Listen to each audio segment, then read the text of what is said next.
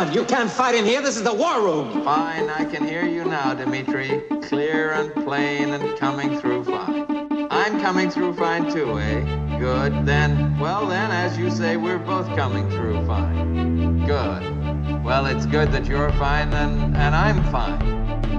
I agree with you. It's great to be fine. It's a podcast. Hello and welcome to Fighting in the War Room, episode 101, the review segment for Friday, January 8th, 2016. New year, 2015 movie to discuss because none of us saw The Forest. We're going to talk about The Hateful Eight, which is basically still being... Oh, no, it got wide release on January 1st, so it's kind of a 2016 release, but it's now basically everywhere. But I believe all of us saw it in the 70-millimeter roadshow format that Quentin Tarantino basically intended, right? We all saw it in 70. Yes. Yay. Man. So we saw a 3-hour version of this movie with an overture and an intermission. It's the eighth movie. Yeah, the eighth movie from Quentin Tarantino. It's largely set in this one. Haberdashery, where all of these various hateful and mysterious characters have been trapped by a blizzard. It's got Kurt Russell as a hangman and Jennifer Jason Leigh as the woman he's taking to the gallows, and Walton Goggins is the guy who may or may not actually be the incoming sheriff of the nearest town, and Samuel L. Jackson is there, and Bruce Dern is there, and there's, they wind up in this room and no one knows what anybody's motivations are. It's a Quentin Tarantino movie, so there's lots of talking, lots of the N-word, lots of violence. I'm going to stop talking about this movie because I didn't like it that much, and I would rather someone else start the conversation. And Patches, I think you are the biggest fan of the movie on this podcast, so maybe you should kick it off. Hold on. Why don't you like this movie? I wanted to give someone... What is the kernel of this movie that drove you insane? Because you didn't just not like this movie. You left and you were fuming. You really did not like this movie. From my by the end of it, I liked it better. The first half, I deeply considered walking out at intermission and might have if I were not. That's the scary part about an intermission. Everyone gets to talk amongst themselves for 12 minutes and roll their eyes. I felt like it was about 90 minutes of movie in a 3-hour package, and the 90-minute movie that it had was not even that interesting. It kind of goes over a lot of the same ideas from Django Unchained about race and America and the West, and Does it? What morality? Are those ideas exactly? Well, we can get into that later if we want to. I mean, the idea of like Black revenge and about people like rewriting the narrative of the American West, and taking history and tweaking it and putting it on its head, which is something Tarantino's been doing a lot of lately. It's a lot of talking around the same ideas. It felt to me a lot of monologues that didn't seem to be going anywhere. I didn't feel that engaged by the characters. When it got in kind of the murder mystery locked room story of it, I didn't feel like it was really playing with the mystery at all. Like there wasn't enough information given to the audience for you to play along, so you're just kind of watching this whole thing happen. It felt sloppy to me. It felt like someone or Tarantino fell in love with a lot of ideas, got characters liked putting his words down on page as he usually does, and then didn't have a story to go along with it. I agree. I feel like it was bloated and self-indulgent. But when it was good, it was great, as all Tarantino is. So when, Walton Goggins or Jennifer Jason Leigh takes a scene and runs with it, it's wonderful. But as a whole coherent piece of film, I'm curious to see the edited down version, actually. But it's only, 10 minutes shorter? It's not that much shorter. It's not shorter enough for me to be that curious. And also, I loved Walton Goggins in it. So I did not hate this movie start to finish. I'm biased because I love him, but Walton Goggins I thought was the star of the film, despite all the larger names on the bill. So when you say that it's indulgent, because I've seen this criticism quite a bit, what stands out? Is there anything that comes to mind that seems particularly indulgent in this film as opposed to, crackling and obsessed with words and just the carriage right in the beginning to me feels that way. Yeah, all that time in the snow. Yeah, it's a lot of conversation and a lot of people establishing their shady motivations without any new information being revealed, and people talking about themselves and kind of setting themselves up, but it felt like it feels like it goes in circles for after. Isn't that what a novel does? It takes its time and we show character through the But this is a responses to novel. random questions. That's not what a film is. Yeah, and this is a novel. If this were a novel, it's a novel in need of an editor, which is true of like great writers all the time. That George R. R. Martin or Stieg Larsson or whatever, they lose. Oh my control. God, Stieg Larsson. Yes, this feels They so much like a need- Journal of the Dragon Tattoo. Yeah, they need an editor, and when they're pared down, they're sharp, and when they're allowed to do whatever they want because they're a quote unquote genius, it's not necessarily that great. And I thought the lengthy flashback didn't work at all for me, and that might be Channing Tatum's fault, but am I allowed to say any of that? Yeah, let's just come out and say that we're gonna be spoilery in this review. Because, and they released an official still of Channing Tatum in the movie, although it was outside and his character never appears outside, which was that was weird. I thought he tracks someone outside in the snow, doesn't he? Yeah, but his outside was nice, and I think when he tracks it, well, I don't know. Uh-huh. You might be right. You might be right. But yeah, spoilers from here on out. Channing Tatum is in this movie. No whip. Spoiler whip. But, or watching them I get one of my favorite things that someone told me is that, or Tarantino himself said it, is that The Thing is one of his greatest inspirations for this movie, which is just, the Kurt Russell connection, the snow, sure, the amount of tension. I guess Ennio Morricone used some tracks that he wrote for The Thing in this soundtrack. Like that's interesting to me, but The Thing is taut and this is loose and sloppy. And the part where they're pounding the stakes into the snow to link the chain to the outhouse. I'm all for establishing a sense of place, but I feel like we get it. Or the repeating gag with the door. It just doesn't land for me. Well, and it feels like things that are being set up for you to be, to come into play or to be part of it. And there are things that do work that way. They show a shot of jelly beans in the floorboard and you kind of get why that's there. But the stakes and the door are just kind of there as setting place. And they're like red herrings, but they're done in a way that doesn't make them feel like satisfying red herrings either. What is a satisfied red herring? That's what a red herring is. Something that gives you an idea when you're like, oh, so maybe that's going to tie into this thing, or it gives you a mystery, it gives you something to buy in on, a way to play along. And even when I think about Inglourious Bastards and the tavern scene, which is one of my favorite scenes in movies, period. Yes. That's Tarantino doing something similar so well. And in that you had information, you knew who many of the players were. You didn't know who all of them were, so there was some mystery there, but there was a narrative, there was something you were waiting to happen, and none of that is in this movie. It felt like a gag to me. It felt like Clue, where it felt like, but it didn't feel back to mystery. It's not that funny though. Yeah. I thought it was and funny. it was weird that Tim Roth was basically doing a Christoph Waltz impression, and Madsen didn't work at all for me. Performance-wise, Demian Bashir was we had a sound issue that I think might not be in every theater, but the sound was super muddled. So when Demian Bashir comes out and meets them in the Wynn store, I couldn't hear a word he said. And he has a Mexican accent, so there's part of that too, and his mouth is covered for a lot of it. But yeah, there were some weird problems just understanding what was happening, what people were saying. Who hides Demian Bashir, who's so charming? I know! So much coat and hat and scarf for most of the movie. Yeah, Walton Goggins kind of gets all of the charm in the movie, and a lot of other charming people are kind of left to all of the charm in the movie. He's disgusting racist. Yeah, but he's very charming. Well, some racist people are also very nice, like your grandparents. Dave, you must have kind of liked this movie, right? Yeah, I think the problems that Katie and Joanna had with it is probably why it's not going to be one of my top 3 Quentin Tarantino movies. But as somebody who's seen a lot of plays, this is a play that wants to be a movie so bad that it spent millions and millions of dollars shooting on the same lenses as Ben-Hur.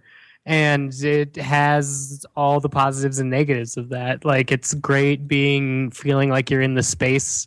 And for me, this sort of Agatha Christie style mystery where it's about building tension and then somebody explains everything to you that sort of leads into a Quentin Tarantino explosion of violence at the end that sort of feels silly at that point because you've spent so much time in this staged dialogue based tension sort of building thing. I do think it's deliberately silly by that point.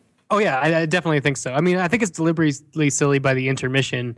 And if you don't get that feeling by the scene right before the intermission, then I totally see why you would walk out, because it ends after putting its foot into the different tone that it wants to eventually end up in. But in terms of a movie, the problem I've mostly had with it is that I left feeling like not as uplifted as I usually do with like revisionist history Tarantino, which meant that this probably wasn't revisionist history Tarantino. So, I mean, I also caught the allusions to The Thing, and if those exist and they're supposed to exist, then I can only think that it's like, you know, the original sin of sexism or racism. It's sort of treated interchangeably, but making somebody lesser than you because you're capable of being more aggressive than them that is The Thing. Gets echoed across everybody. There's nobody it doesn't touch, no matter how justifiable your backstory is. Like the hate sort of like rolls on. So like the end of The Thing, where you have two characters and, you know, they're not okay because one of them's probably the thing. This ends with a very similar, you know, sort of shot where it's like the characters that are left at the end of this are the horribleness that we watched manifest across those 3 hours very slowly. And the fact that it's so slow and so easy to see how these things are going to play out, to the point where like there's a large stretch of the movie where you're just waiting for somebody to drink something you know is poisoned, is just about how you can't kill these like really deep, wrong, hateful things about us. And so in that sense, it's nice, but it's not going to leave me with... Yeah, this is not an uplifting movie. This does not end on a positive note at all. It's about... It ends with a lynching. Yeah, but I've seen some people say that, like these two guys are pals and they're laughing as they're like lynching this woman, and you're just like, what? This is not positive. This is not a happy ending. They didn't win this movie. Everyone loses in this movie when these people and get I don't together. think they survive either. No. How could they? How could they possibly? No. But I think what's interesting, and why do we need such laborious buildup, and why do we luxuriate in this ride through the snow to the haberdashery? Well, we want to really like Sam Jackson, and I think we want to really like Kurt Russell. We want to think that Jennifer Jason Leigh, her character Daisy, the psychopath, is crazy, is a psychopath, is murderous, and shouldn't be, you know, and she keeps mouthing off, saying horrible words. You know, Katie, you had a big problem with the N-word use in this movie, and it's bursting out of her mouth at every moment. No, not just her, but, you know, he plugs it into her dialogue all the time just to villainize her, and he does it very successfully. And then all the tides turn, and Sam Jackson does horrible things in this movie, and Kurt Russell does horrible things in the movie. I mean, it's really a downer, but it has to be paced. I think it's more methodical than you're giving it credit for. It's not indulgent, but it must take its time, and it must crackle, and it must be conversational, and it has to be playful. It has to be fun, so that when the racism and the sexism and everything that's bubbling underneath these people is allowed to be let loose, that it's just horrible that these people, this is the modern conversation that we're having. I don't think it's like, I mean, I hated Django Unchained. I really, really did not enjoy the movie, or what it had to say about race, or how it had to say those things. But this, I felt, was really relevant, and just everything, all this kind of mudslinging that we go through on social media and in our conversations on liberal fronts, on conservative fronts, on all fronts, just the villainy of even our triumphant moments, even our positive moments, our campaigning for peace ends up being angry and violent. And I think Hateful Eight packs it all in there. In its most heroic moments, it's disgusting.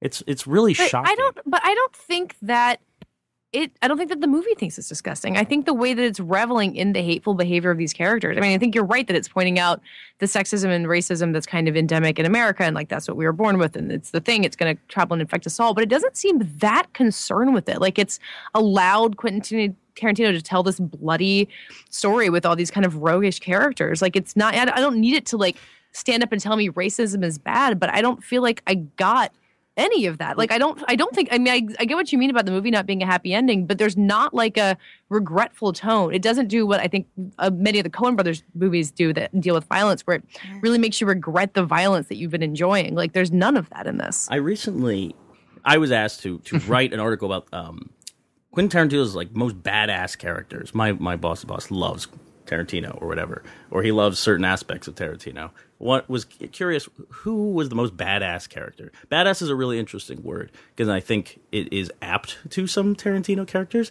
and it's thrown around a lot when we talk about Tarantino, and especially someone like the Bride from Kill Bill. What a badass! It's awesome. And these displays of violence, artful violence. And I was thinking about, okay, who are the badass characters in Tarantino's filmography? Well, I had to exclude everyone in Hateful Eight. I really don't think, maybe Kurt Russell is up there.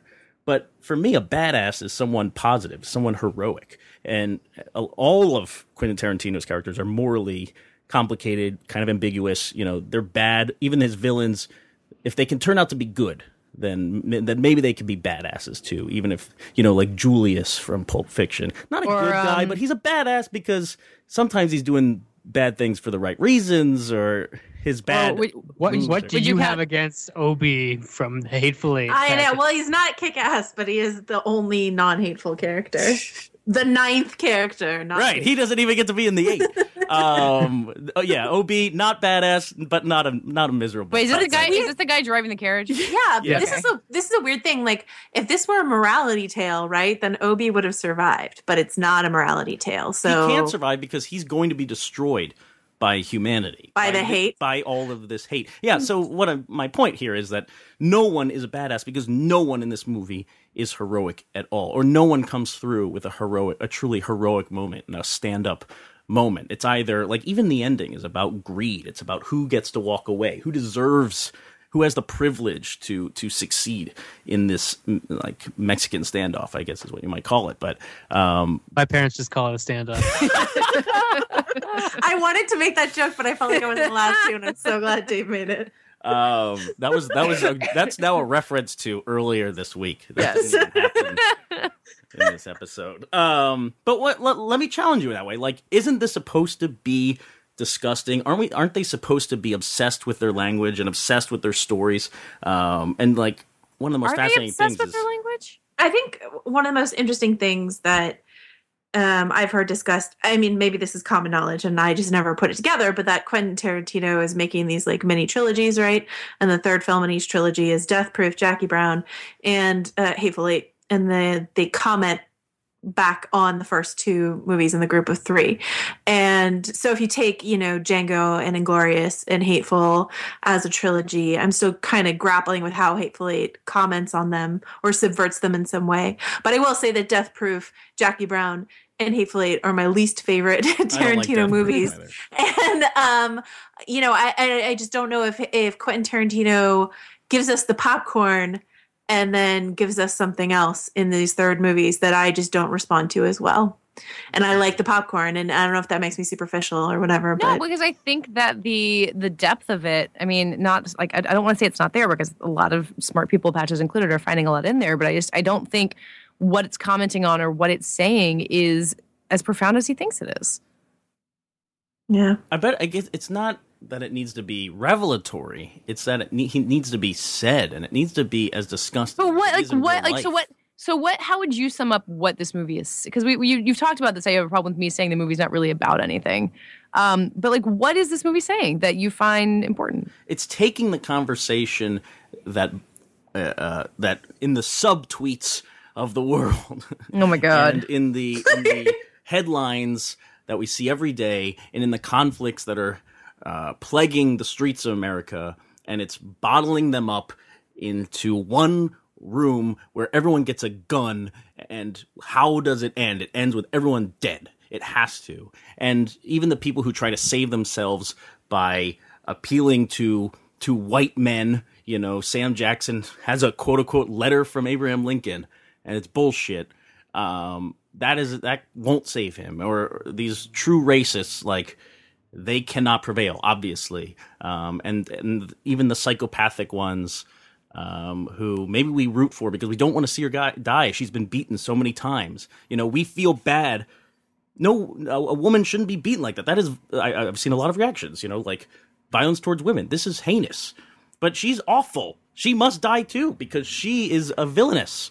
There's just so much going on, and it seems to be suffocating. It seems so dense inside that room and thank God, I know a lot of people are like, why did they shoot this on 70 millimeter when you're going to trap people in a small room? Because it opens it up so much. The colors, the dust, the world comes to life because of 70 millimeter. And I don't know. I don't necessarily find it profound. I'm just glad someone's talking like this. How the world really sounds. When you say it's like taking our conversation, like I still don't know what conversation. Like, what do you mean? Are you talking about race? I'm talking about race. I'm talking about gender. I'm talking about I cannot privilege. name a single thing this movie says about gender. I would be fascinated to know what you think it says. Well, after the Civil War, they just replaced the black people with the women in terms of who they could hit on publicly and call names without being questioned. I mean, kind of. I mean, either way, there's a class element to that that I don't like. That doesn't really make any sense to me. Well, sure, but this movie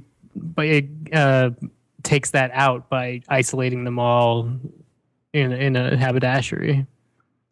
So we don't even know the backstory of why she's like a scheming psychopath. Like, I don't know that cognate does. I don't think it's there. I think there is an interesting movie to be made where everyone is terrible and everyone is also kind of. I'm not everyone, but I think there is a movie in this movie where Kurt Russell, Jennifer Jason Leigh, Walton Goggins, and Samuel L. Jackson all like play hero and villain at any given second, and that it's interesting, and everyone else sort of populates the background. But, because I think that is interesting. You see Kurt Russell, you think he's the hero, he's taking the criminal, but then he hits a woman in the face a million times and calls her terrible names. So you're like, oh, no, I don't like that guy. And then you meet Sam Jackson, you're like, oh, everyone's calling him terrible names and we don't like racists, so we are with him. But then he's not a good guy either. Walton Goggins is a terrible racist. But I don't know. I kind of like him. Maybe and it's sweet. And he's Walton Goggins. He's like Walton Goggins. And then Jennifer Jason Leigh, right? She's this horrible villain. But then every time she gets hit in the face, you give a little bit of your sympathy to her. So yes. I think that's interesting. Sure. That just keeps playing with that over and over again. But it just drowns in the overall mess of this movie for me. So you know what movie says more about race and gender than Hateful Eight? Alien. And that movie's also a bunch of people trapped in a room. Please explain. Because the woman and the black guy are the last ones to die.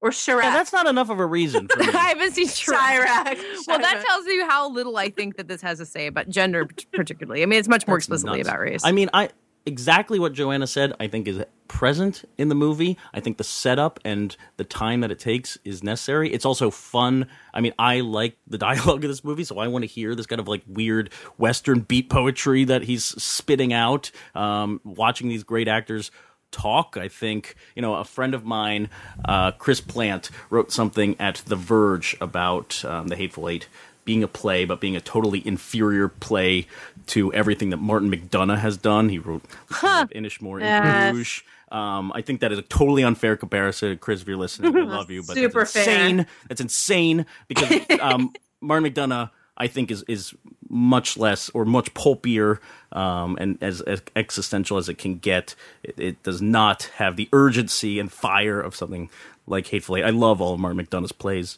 and films, but the comparison there, I think both McDonagh and Tarantino are indebted to Mamet, who just wants to hear people talk and hear people talk in a fantastic way at times. So there is that just the superficial pleasure of hearing this dialogue be spit out by people like Sam Jackson, who I could watch a whole movie of him monologuing. Who cares what he's talking about? But at least, yes, it's exactly what Joanna's saying. It is the moral play. It is setting up these characters that have two identities. One you sympathize with, one you find totally reprehensible, and then you can play the game. You can play Clue at the end. You could have the Agatha Christie mystery. No, there's not enough information to play it. What? You don't have enough information to play Clue. Like, it's constantly springing things out at you that you have no way of knowing. You can't play along with the mystery. But that's the whole point. It's challenging your idea to play the mystery. You want the winner, Katie. You want the world I don't to want be the wrapped winner. up I in a want to know package. who fucking poisoned the coffee, and I don't have enough information to do it. Like, it's setting up really basic mysteries that you can't play along with. You're not supposed to solve the mystery because there's no solution. Everyone sucks. Oh my God. I agree with Katie that if we wanted, people keep comparing it to Agatha Christie, who is like one of my favorite writers of all time, but this is no Hercule Poirot in the drawing room situation at all for me. Like, but it wants to be. Like, it's trying to be. trying to be, for sure. Absolutely, I agree with you. And as I was watching, I was like, oh, he's going to do Agatha Christie. Great. I love Agatha Christie. Yeah. And I was like, nope, I'm not getting the satisfaction. But that's from why this it's at more all. of The Thing, which is not really Agatha Christie. It's more of Sure. you can't think that- solve this because No, in The Thing, you definitely don't know who is who. you can't solve yeah. mankind. Yeah. Sure. But like, I can't believe we're giving this movie credit for like giving us like villains who we root for when like Inglourious Basterds and Christoph Waltz's performance in that exists. Like he has done this better before with better dialogue and better characters. No, I'm not I saying think, it's the only time he's done it, but I'm just Oh, saying. I know. Katie, I no. just want you to know that I don't root for Christoph Waltz's character in Inglourious Basterds. But you're fascinated by him. You want to keep He's watching. a good character. Well, so this was the big challenge of putting this badass list together, right? There's going to be characters left off that we love. We love Hans Landa, but we can't put him on a badass list because he's a terrible person. I think there's but Katie, to your point, I think there's a difference between Hans Landa and like what is going on with. I mean, maybe like you could compare Walton Goggins' character to Hans Landa, but like what is going on with Kurt Russell and Jennifer Jason Leigh, where your sympathies, or my sympathies at least, kept ping-ponging back between the two of them. Sure. And they're literally chained together. I mean, I think there's just a really interesting dynamic there, but I don't want Patches to use that to make it seem like I'm on his side, because I'm not. I'm sorry. I will not use your praise to Just because I can feel see that there is- vindicated in my praise. There's a kernel of a good idea that's lost in a movie that doesn't work for me, you know. Would any of you not rather watch The Thing again before watching this movie? Yes. In fact, I have watched The I would Thing want to since, watch and it's both. a much better movie. Oh man, I would love to watch The Thing right now. I just I think, keep trying to think about. I saw a play when I was in London that was just Jeremy Irons monologuing in 2 acts, and I can't remember the details of what happened, but I remember being enraptured by just the process of it all. And there's sometimes this movie captures it for me, where even if I see it coming, I'm enraptured by like the process of it. And then when it ends, because it's not fun, it feels more impactful to me. Like, you know, shooting Hitler in the face, obviously, everybody knows how they're supposed to feel at that exact moment. At the end of this movie, walking out and feeling more depressed than I had walking out of a Quentin Tarantino movie before gave it some sort of impact. I don't know if it made it good, but it elevated it above the sort of like domino setting somebody up to have two sides and then knocking them down. Even with shooting Hitler in the face, though, you're feeling that joy, but you're also like, wait, this can't happen. How is this? Like, there's like a thrill in breaking the rules in that I really like in it. That I don't feel like. I mean, Django Unchained didn't have it either, but I don't think. So. This is not revisionist history. This is No. This is historical fiction. This is not playing games and So satisfying there are the audience. real people and real events referenced in it, which is historical fiction. Yeah. Okay. Yeah. What, the Civil War battles, or what are you thinking of? Yeah. Don't they reference like Jesse James or some real life outlaw at some point? I think the like racist group that, you know, Walton Goggins' dad was part of is like a real thing. Oh yeah, that makes sense. Yeah, I just think it's interesting to have this whole, like, how can you say there's nothing going on when you have a black guy, a white tough guy, a woman, a total redneck racist, a Mexican, a British guy, and an old Southern man? Like, I mean, it can have all those things and not say anything that about is them. that is Breitbart They're hateful. and versus I don't know. And then there's OB. There's Opie. Oh my god, and they murder Zoe Bell and Yeah, there's a murder lot of Hannah reveling in the murder of black women. That's a little weird. the Yeah, and- what? It No, it's revels in it. horrific. No, Yes. it's. I think. Well, I think this is maybe where I come down to have a problem with the use of the N word too. Like, I think it's reveling in things that you think it's just showing there to show how terrible it is, and I think it's. I mean, it's there for you to enjoy the transgression of it being there. Oh, wow. I don't really think it Yeah, fetishizes I don't know if that I- violence in that way. I think that's playing catch up with what we But all Tarantino fetishes, it's the same as when you watch a bunch of people kill Nazis in Inglourious Basterds. I don't know, man. He- The violence he in this fetishizes movie violence. is so different than seeing the Bear Jew gun down a theater full of The Nazis. Bear Juden. Yeah, it's so different than Kill Bill, like Shadow, Samurai Swords. This is I gross. I just like bringing it back to like the Coen brothers again, like there's a really big difference between watching Brad Pitt get shot in the face and watching Kelly MacDonald get killed in No Country for Old Men. Like they know how to tell the difference between there being violence that is there to horrify you and being violence there to enjoy. And I don't think Tarantino in this movie does. Wow, I think this movie crosses the line and is unenjoyable. I don't know how you depict something with that much brutality and cross the line anymore. Like there's so much like gore that is there for people to clap their hands and yell at. Like I don't think Tarantino's finessing it enough to make it have an impact. I just think the problem is that usually you go to a Tarantino movie to sort of, revel in the violence. Like, it's not, as Katie says, what you get with the Coen brothers. It's like you just give yourself over to this violence because usually oftentimes it's a righteous violence, right? Mm-hmm. And then here he's trying to show you terrible, awful people doing terrible, awful things to each other, but it's still stylized in the Tarantino way. Like when Goggins and Sam Jackson have those three guys lined up against the wall, like, and people just keep getting shot and blood keeps spurting and Channing Tatum's head explodes. Like it's still Tarantino pulpy violence that you're used to cheering for, and you should feel weird for him to subvert it into this different way. But I don't think it quite lands. The string of the events is key here, right? Because when we see these guys kill these black women or infiltrate their house and have this whole plan, I mean, that is so up to that point. These guys, maybe we're suspicious of them. They're not as bad. Or like maybe these guys are being overly paranoid. No, they are horrific. They're invading and they're murdering in cold blood. This is horrible and precise. It's so deeply disturbing.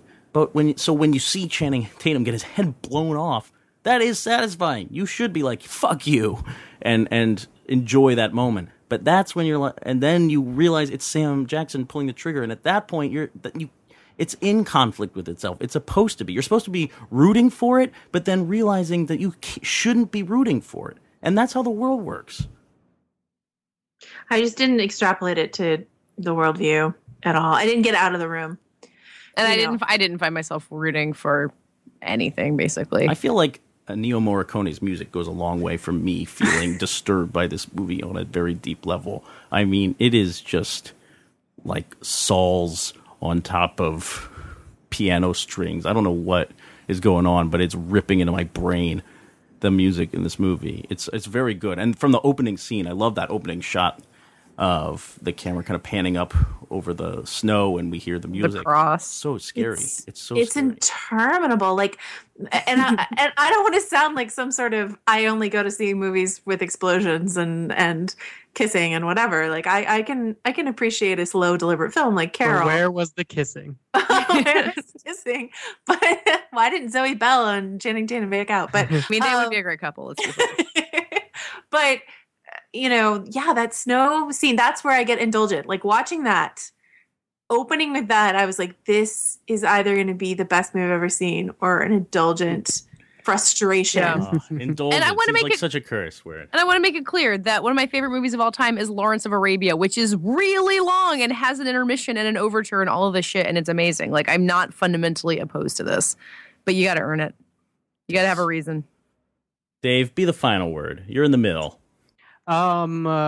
I still think that, if this was a play, we'd be having an entirely different conversation with it. And because of the way that it was presented, which apparently you can't see anymore, I think it was built for that. I'm not sure how you listener, how your go at it went, because you got to go all the way through without stopping after Sam Jackson's little story and violence finally erupts. So it might have been like a more intense experience and maybe pushed you more towards Patches, or maybe you knew right from the top shot that this was going to be a long, protracted Quentin Tarantino affair. But I don't know. I wonder if the build up to this movie has hurt it in people's eyes, that Tarantino kind of puts it on a pedestal by saying, I shot it in 70 millimeter. It's going to go on a road show. It's going to be a big deal. I think that means different things to different people. Quentin Tarantino is like, this is an event. This is how it should be seen. I could see why he would think that, but I think that might have, like, if you tell people they're going to go out and have a night at the movies, I think delivering something like this when there isn't other stuff at the Cineplex that is presented in this format and is presented as this huge event. Like, this isn't a night at the movies movie. This is like a go back and think about all of your life, it being a Rube Goldberg device you have no control over movie. I was so happy that we had a podcast to go to after this movie. I knew this would be fodder. This would be perfect. Wow. Yeah, I think it's a fun thing to see. For fighting. For in the fighting war room, in in the the war haberdashery. Oh my God. God, let me never go back to that haberdashery again. Listen, all you people, try and understand. You may be a soldier, woman, child, or man, but there won't be many coming home. No, there won't be many coming home.